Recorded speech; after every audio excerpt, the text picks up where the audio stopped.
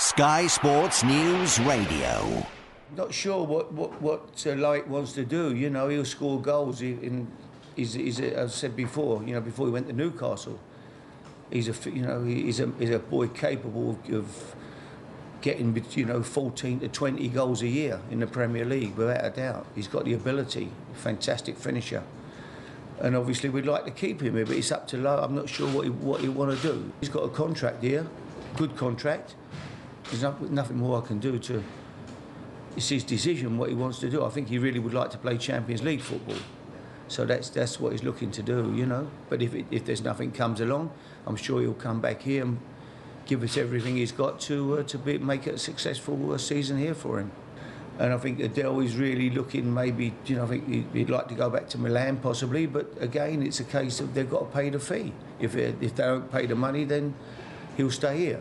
So it's a case of wait and see. This audio is brought to you by Sky Sports News Radio. Listen live on Radio Player or favourite us on the TuneIn Radio app. Give us 15 minutes and we'll give you the day's sports news.